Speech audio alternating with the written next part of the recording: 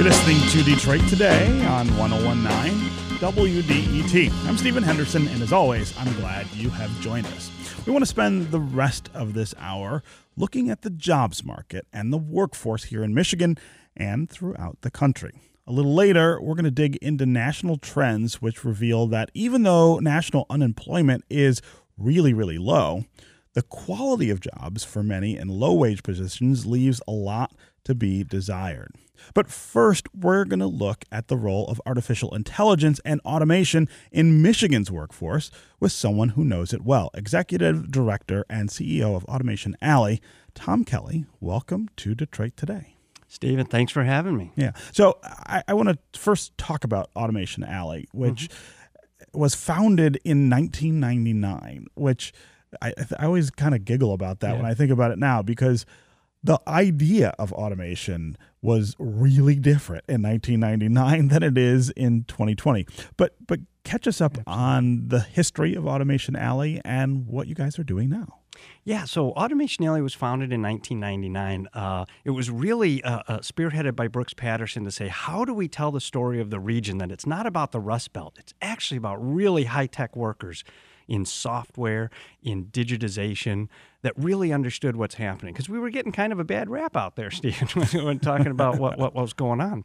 So fast forward to when Ken Rogers, who was the former executive director, retired, we kind of shifted and we said, look, it was about economic development, but what I saw was a real need to what I call return to our roots, which is focus on automation, because this fourth industrial revolution, which you're hearing coming out of Davos at the World Economic Forum, is really washing over everybody in the world when you think artificial intelligence, 3D printing. So we recommitted to a mission of being Michigan's Industry 4.0 Knowledge Center. How do we help Michigan, both manufacturers and workers, accumulate wealth that is going to be created from this fourth industrial revolution? Really exciting times. So a recent story in Crain's Detroit Business looked at the way that national trends toward AI and automation are changing the workforce and could be especially transformative here in Michigan. Absolutely. So tell us about what kind of jobs are using automation.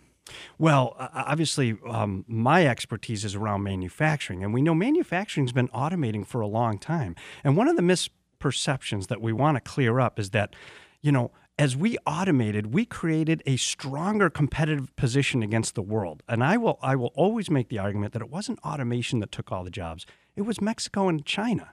Low-cost labor took the jobs. Well, that has been played out. And now the entire world is trying to embrace this fourth industrial revolution, including China and Mexico. But Michigan, who's been doing this for a long time, we understand that very well. What the problem that we face, Stephen, is that with this new artificial intelligence and collaborative robotics, we view this new world very similarly to the way we viewed the old world, that, the robot is our enemy. And we're trying to change that and say, no, the robot is your friend, especially for the worker. If you take this out to it on a 10-year arc, the worker is going to own the robot.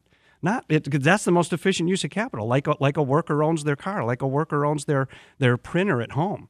When these things get cheap enough, this is what we're trying to say, that why we should embrace it. So there's a really common belief that there's a tension between automation and work, that robots and automation are taking jobs from people and not creating new opportunities. How should we be thinking of that?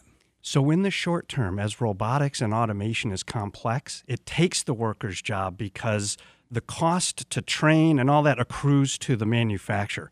As automation becomes ubiquitous and robots become cheap and plentiful and smart, the capital, it makes no sense to organize all the robots in a plant that sits idle on weekends or whatever. People will start to own their own robots, the same as people own their own vehicles. Even though they only use a vehicle 5% of the time, they'll pay $30,000 for it because the utility is so darn high. And that's what's going to happen with manufacturing. People are going to own their own 3D printers, and Ford's going to put out a request that says, I need 10,000 parts this week. And people in Detroit are going to build up these parts and ship them to Ford. At the same time, to take advantage of that, we really do have to make sure that people get the training that they need, that they get the educational opportunities that they're supposed to have when they're younger.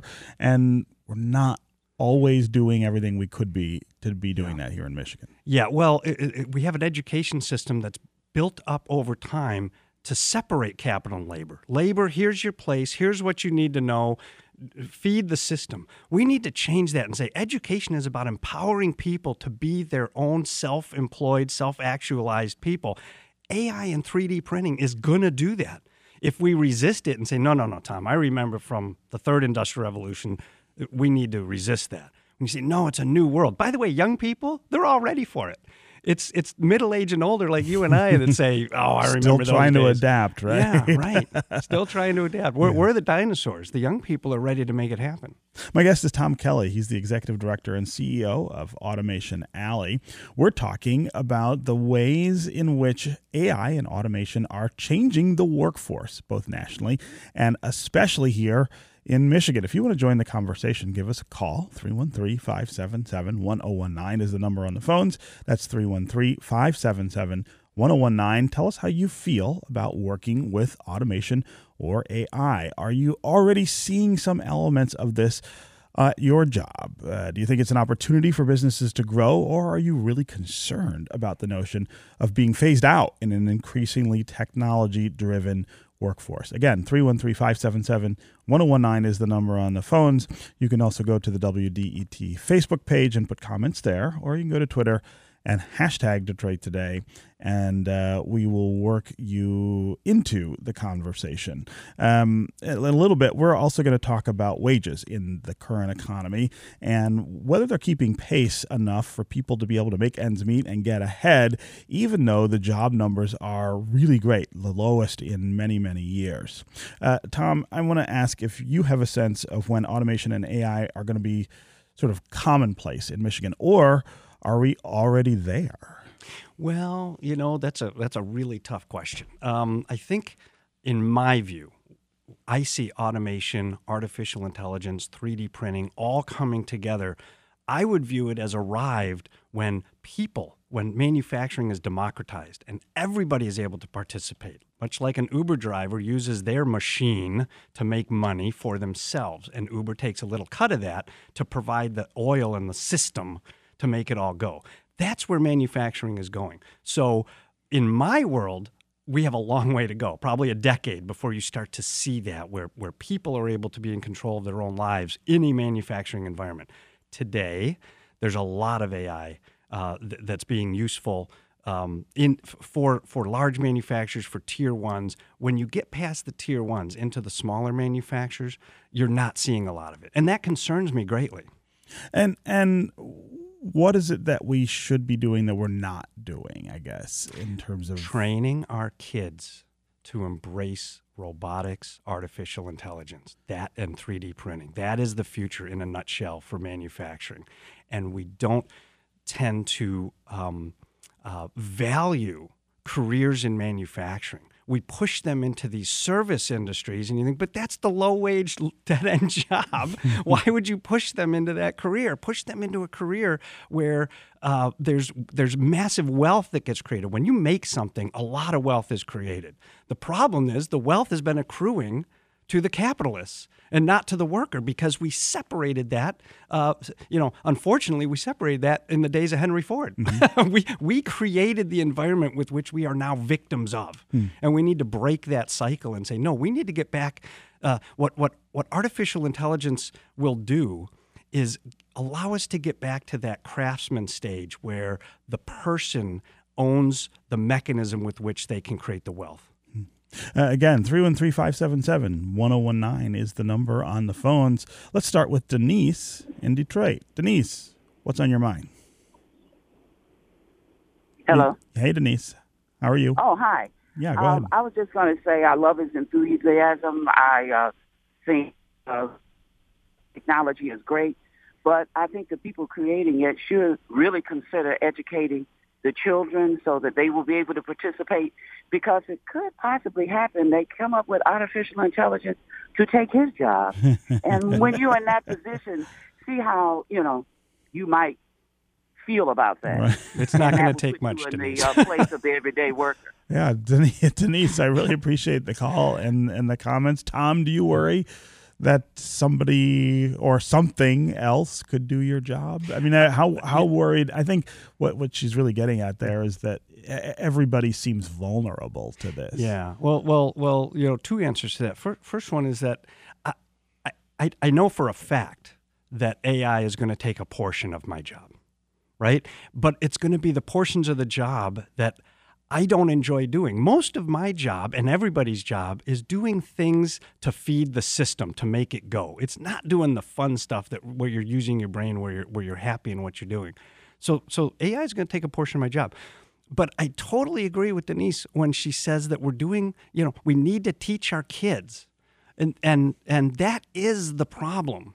That is the problem. Mm-hmm. The problem is we are not teaching our children how to embrace AI and robotics and 3D printing, because that is the future they're going to go. We can't stick our head in the sand. The whole world is doing this. We can't say, look, let's build a wall and keep the barbarians out. It ain't going to happen. It won't work. One of the ironies is, of course, kids today, and I have two teenagers, their facility with this stuff is remarkable. It is. They've grown up in a world where the screen was as prevalent as any other tool at a very young age. Mm-hmm. And even that facility, I think, is not the equivalent of being trained or prepared to deal with the automation and sort of robotics that dominate the workplace. So they're kind of like a step in that direction, but not all of them are as many steps ahead as they should be. That's right. How do you take your knowledge and passion as a young person and create that arc that says, but this is how you make money at it, right? That's what education should be. Here's how you learn a skill that allows you to make lifelong income off of that skill. And by the way, these kids are already lifelong learners. If you ever watched a young person, they are bleeding in information. Sadly, it's from places like TikTok, but don't get me started, because I have two young kids myself. But they are constant, voracious consumers of information. And they're already comfortable with that. What they're not comfortable with is the way we push information in the education system to them. We do it in a way that is unattractive, unpassionate, unmotivated. And I'm not talking about the teachers. They are motivated. Mm-hmm. It's the system that says you have to learn A, B, C, and D, and E. And we're not even sure if those letters that I just gave you are relevant to the world they're going to inherit. To what they're going to have to confront. Right. Murph on Twitter says, your guest proposes not just restructuring manufacturing jobs to unstable gig work, but also moving the costs of acquiring, maintaining, and housing manufacturing equipment onto the individual gig worker. Uber is a cautionary tale, not a model for broadly shared wealth. How do you answer that criticism? Well, I appreciate his concerns, and so that's where you need not only what I just described, but you need government and academia at the table saying, how do we manage this? What I'm proposing is not, hey, this is Tom Kelly out there saying, here's the new model. I look at the world and say, if I was a betting man, I bet the world is going to go this way. And I cannot resist that. I resist it to my own detriment. I have to figure out, if this is what I believe the world will be, then how do I do the best job I can to make sure Michigan accrues that wealth of outside of anybody else, right? Uh-huh. We allowed China and Mexico to accumulate great wealth because we didn't know how to respond to low-cost labor. And it just happened. Well, I'm hoping under my watch we don't just let I-4O happen and say, you know what, I'm so angry that the world is going this way, I'm just not going to do anything. I'm just going to fight it. That's not how we behave for our children. We build a world where we say, I'm sorry, this is the world you inherited, but this is the world we got. And if we're going to live in this world, then we have to make sure the wealth accumulates to us. We've got to compete somehow. We got to compete, right.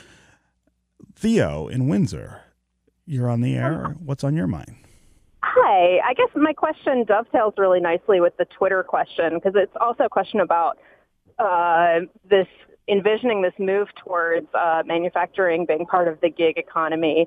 I'm a creative, and so I'm already, and also an adjunct academic, so I'm already kind of participating in this gig economy, and I'm getting to find out firsthand that the gig economy doesn't provide any stability and it doesn't provide benefits. I think we've lost Theo there a bit, but we got a good sense of what she's talking about there. Right. Again, there are some challenges with sustaining people's lives under this new model. Absolutely. And the increasing costs of healthcare and education and things like that. They sometimes don't seem like they mesh with this new way of thinking of things. And again, I don't disagree with her comments. This is the flip side of the coin that says the world is going to change, and there are going to be opportunities and deep threats. And both will always be true. And we have to say, how do we maximize the opportunities and minimize the threats? There are many things we could do at the government level for gig economy workers that level the playing field, right? We're in the early stages of this. And so people that are, the main economy doesn't accept gig workers as de facto, and there's no laws around how a gig worker behaves. And so the mainstream economy takes advantage of the gig worker. Mm-hmm. They pay you as if, for just that amount of work, and everything else is lost. And you say, I can't survive on that. And that's true. So we have to change that. So as the world begins to arc towards this new future, there are going to be things that are wrong, that need to be corrected through regulation, through associations that make it proper. Through unions, by the way. Right. Unions have a role to play. They have a huge role to play, and they're having their own struggles with keeping membership, growing membership, and having the kind of clout that they need to bargain on behalf of their workers. What if a union worker showed up with a collaborative robot in tow? And the robot had a union card. All of a sudden, that robot the wealth accumulates to the union. Say, hey, instead of paying $29 an hour for the worker, you pay $40 an hour, but we take care of it all. Right. GM, you don't have to worry about maintaining the robot. You don't have to worry about how it works. Yeah, I know how to work with the robot. Think of that. Think of that. Yeah. What it could do. Let's go to April in Detroit. April, what's on your mind? Yeah. Good morning, Stephen, hey. And thank you so much for talking about this. I'm curious about how you see the entrepreneurship mindset and entrepreneurial training and incubators, accelerators, et cetera, fitting into this. Great question, April. Thanks very much for the call. Yeah, that's a great question. And they have to play a role. I mean, when you look at Spark and TechTown and what's going on with Centropolis and OU, all of these need to continue to create an environment where innovation is happening. Because innovation typically doesn't happen at the bigs. The bigs squash out innovation because they have a business model they want to run. And innovation is actually disruptive to the business model as they know it. So they're not really interested in innovation. They only do it when there's a threat to the business model to make cash. Innovation tends to occur from the grassroots up. Mm-hmm. How do we unleash our children to be able to take that innovation and force the change upon us, right? So most of us exist in a system that says, this is the way we always did it, Stephen, and we're not changing. And by the way, if you change it, I lose my bonus this year because it'll probably cost money, and I have no interest in that. We need to give our children the chance to say, no, I'm going to come from the outside and break it. Yeah. Okay. And they do. They're willing to do that, Stephen. We see it. I think they see that they have to. And this is the Greta Thunberg problem, where she says, screw you guys, you people with power, you don't get it. Tom Kelly, Executive Director and CEO of Automation Alley. It was really great to have you here with us. Thanks, Stephen. I enjoyed it. Up next, we're going to take a look at national jobs numbers with an expert from Brookings who says wages are the thing we should be concerned about. Stay with us on Detroit Today.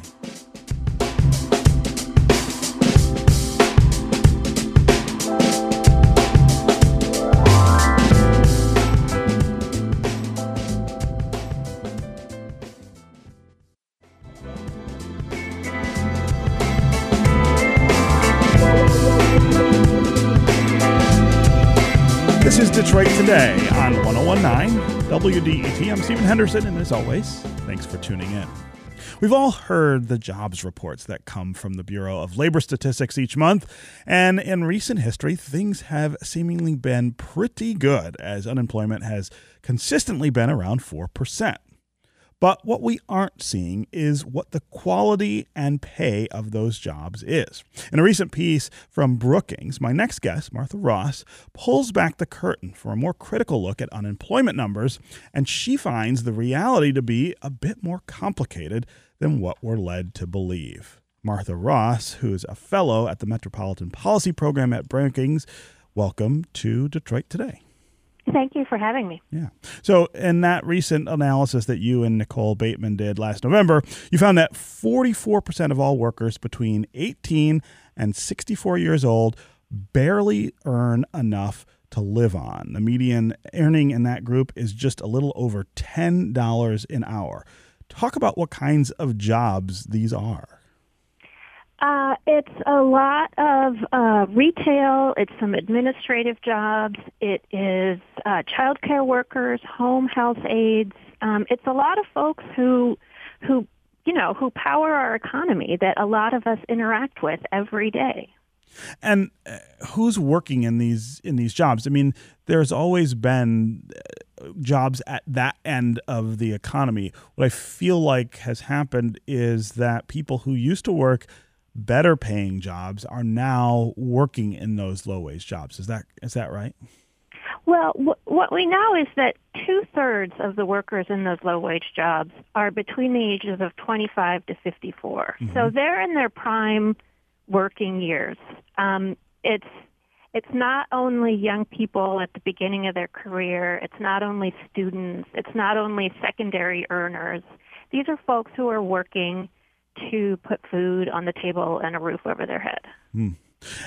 So when we have these jobs reports that say millions of people are joining the workforce, unemployment is much lower than it has been, we shouldn't be uncritically sort of acclaiming those numbers.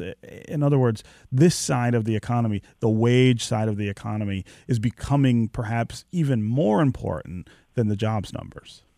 Yeah, that's right. I mean, people want to work in a job for a variety of reasons. Sometimes it's fulfillment, sometimes it's to get a career jump start, but at its base, it's about earning money to live on.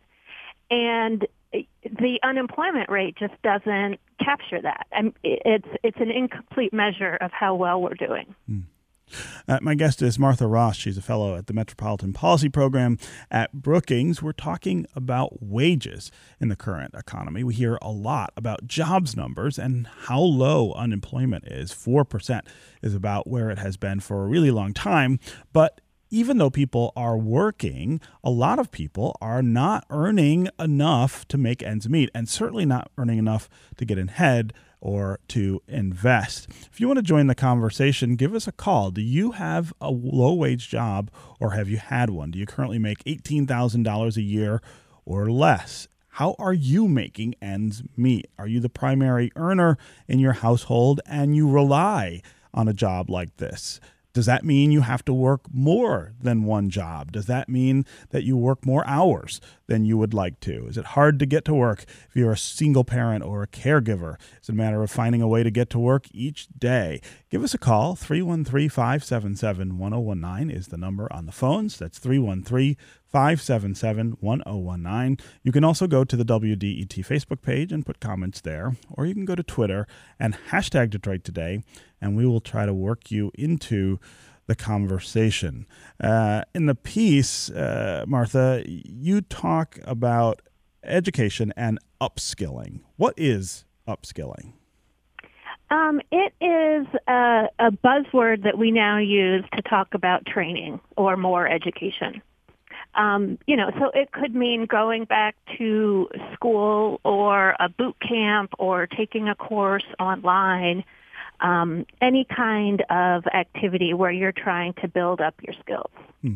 And what is the role of the employer in terms of investing in the people who work these jobs? How does that relate to the way in which this upskilling takes place? Is it that we need employers to be more active and aggressive in investing in their employees, or is that a government role that we should be relying on? Oh, it's definitely an employer role, and you see them do it for workers with higher levels of education and earning higher wages. You don't see it nearly as much for frontline workers, and a lot of employers are willing to go along with a business model where they have low wages and high turnover. And, there's other research that shows that if you invest in your workers, you can increase productivity while increasing their wages as well. Mm-hmm. So it's a question of how companies want to do their business. And Yeah. I'm not suggesting that it's easy to just unilaterally raise wages without thinking about the ripple effects through the rest of your company. But companies have choices about how to run things. We also are starting to see numbers that suggest that after a really long time of wage stagnation, that wages are going up overall in America. Can you put that into the context of the research that you're doing? Is this about to get better? Is this about to get easier for people at the bottom end of the wage scale? Well, wage growth at the bottom end of the wage scale is always good news. But the wages have been stagnant for so long that we need a much bigger uptick before we can start feeling better. There was an annual growth rate of 3.6% of the wages of hospitality workers in non-supervisory positions. So that's good. But what that got them to was $14.73 per hour. That might be enough to live on if you are an adult on your own. Mm-hmm. Once you get kids in there, that is not going to be enough to cover sufficient. Housing, health care, food, taxes. It's just not enough. Right. And it's certainly not enough to get ahead, which is the thing that you want people to be able to do, to move from one end of the economic ladder to another. Okay, let's get to some listeners here. Let's start with Alice in Waterford. Alice, welcome to Detroit Today. Thank you very much. Mm-hmm. My question is, there doesn't seem to be any loyalty on the part of employers to sustain or keep the young 20s group. They go in not being promised full-time because of the benefit issue and the costs associated with that, but then they're given 30 hours or 35 hours, and then the next month and a half, 2 months, they're given 10 or 15 hours. Yeah, go ahead, Alice. And it's just they're not able to get out on their own. They're not able to pay a lot of their own bills. And I'm wondering if there is any hope for the change to come in the future, and what your guests' recommendations or suggestions would be for someone in that position. Alice, I really appreciate the call and the questions. Martha Ross, how do you answer that? Well, it's a real thing that you're pointing out, this unpredictability of schedules, which has this ripple effect of you can't always plan your life, classes, childcare, if you're not sure when you're going to be at work, and of course it obviously affects your earnings going up or down. And there is a movement afoot at the federal, state, and local level on what's called stable scheduling, and requiring companies to provide more notice for what kind of hours they will be providing their workers, so that people have more of a chance to plan. It's not an immediate fix, but it is something to work towards to address that problem. Again, Alice, thanks very much for the call and the questions. Let's go to Rob in Detroit. Rob, welcome to Detroit Today. Oh man, I haven't called in before on a radio show, but I'll keep it short and sweet. Very good. Less than 5 years ago, I was living in Detroit, still am. I was making less than $10 an hour. I went to go work for some bars. that popped up in the area to take advantage of the economic boom in Midtown, and that helped raise me out of, poverty. However, what I had to do to get there required a lot of mental fortitude with skills that I was fortunate to be blessed with to have. Skills that were passed down to me just because I happened to go to the right school that happened to have a computer lab, or I went to the right public library that had a lady nice enough to teach me, certain things about checking books in and out and research. I also had, basically, there are jobs right now that will only pay you minimum wage. However, they require you to have a certain amount of skill sets that the people of this city are not equipped for. Answering emails all the time, taking care of scheduling needs, and just being available to be on the call. There are jobs where I wasn't able to pick up a shift, and then I went from 40 hours a week to 23 hours a week because I couldn't pick up one shift. You have to look at the people who are training people. You have to look at the fact that there are people in this world who don't know how to talk to people in general, especially if they're from a different socioeconomic class. These managers, these people who run operations, are people who are better off than the employees that they teach, and they don't know how to speak properly. Mental health is a huge concern, and if you are working 70-plus hours a week, you're not going to have time to make sure you're okay in the head. Yeah. Rob, I really appreciate you calling and sharing your experience. I mean, it really is remarkable the things that sort of intersect with this issue, and that we all need to kind of be thinking about when we're thinking about making sure that people have a living wage. Martha Ross, I wonder what your reaction is to what Rob is talking about. Well, I mean, what he points out is the sort of the touch points or the intersections that he had with other people or institutions that really helped him along, the librarian or the school with a computer lab. And those are really important, and it would be it's distressing to think that, that those don't happen as a matter of course, that everyone is not equally prepared. And to better prepare people for employment, we have to think about how are we teaching people who are not familiar with white-collar work environments to, write a professional email, or, to adapt to the professional norms of a white-collar work environment, as the caller was saying. I mean, there's a certain amount of code switching that has to go on, and we need to address that. Yeah. Rob, I really, again, appreciate very much you calling and sharing your experiences. Let's go to Art in West Bloomfield. Art, welcome to the show. Hey, thanks for taking my call. Yeah, go ahead. Great program. Love listening. Thank you. I thought I wanted to offer something from an employer's perspective.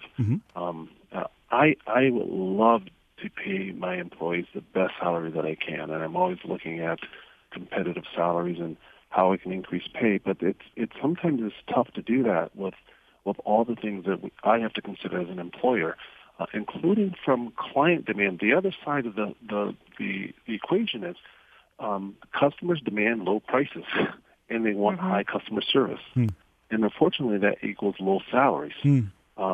And that's something that we as society has demand. Think about for your phone service, you want the lowest price you want possible for your phone service or for your cell phone service, but you still want high customer service. Yeah. And if that price keeps going down, something has to give. Yeah. And in my case, it's what I pay my employees in order to keep that business coming through the door. Right. I can take. Yeah, I really, really love that you called. I've only got about a minute left, so I want to get to Martha Ross, but thank you very much for sharing that. Martha, go ahead. We've got about a minute. He's right. There's a whole set of assumptions that we have to question about jobs and wages and customer expectations and what we'll settle for. And it's, sort of like you pull on this thread of wages for workers, and you start to think about all of these other aspects. I mean, how can the employer afford to pay wages that are enough for someone to live on? Or, in other cases, perhaps lower wages wouldn't be so problematic if we had more affordable housing, or if we had childcare that was affordable and high quality and available.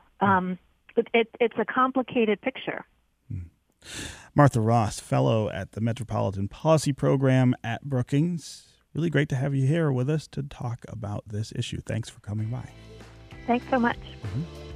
That's going to do it for us today. Come back tomorrow for a conversation about a new book called Tightrope, which is a harrowing portrait of rural America. I'm going to talk with the book's Pulitzer Prize-winning authors, Nicholas Kristof and Sheryl WuDunn.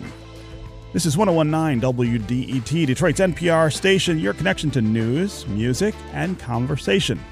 We'll talk more tomorrow.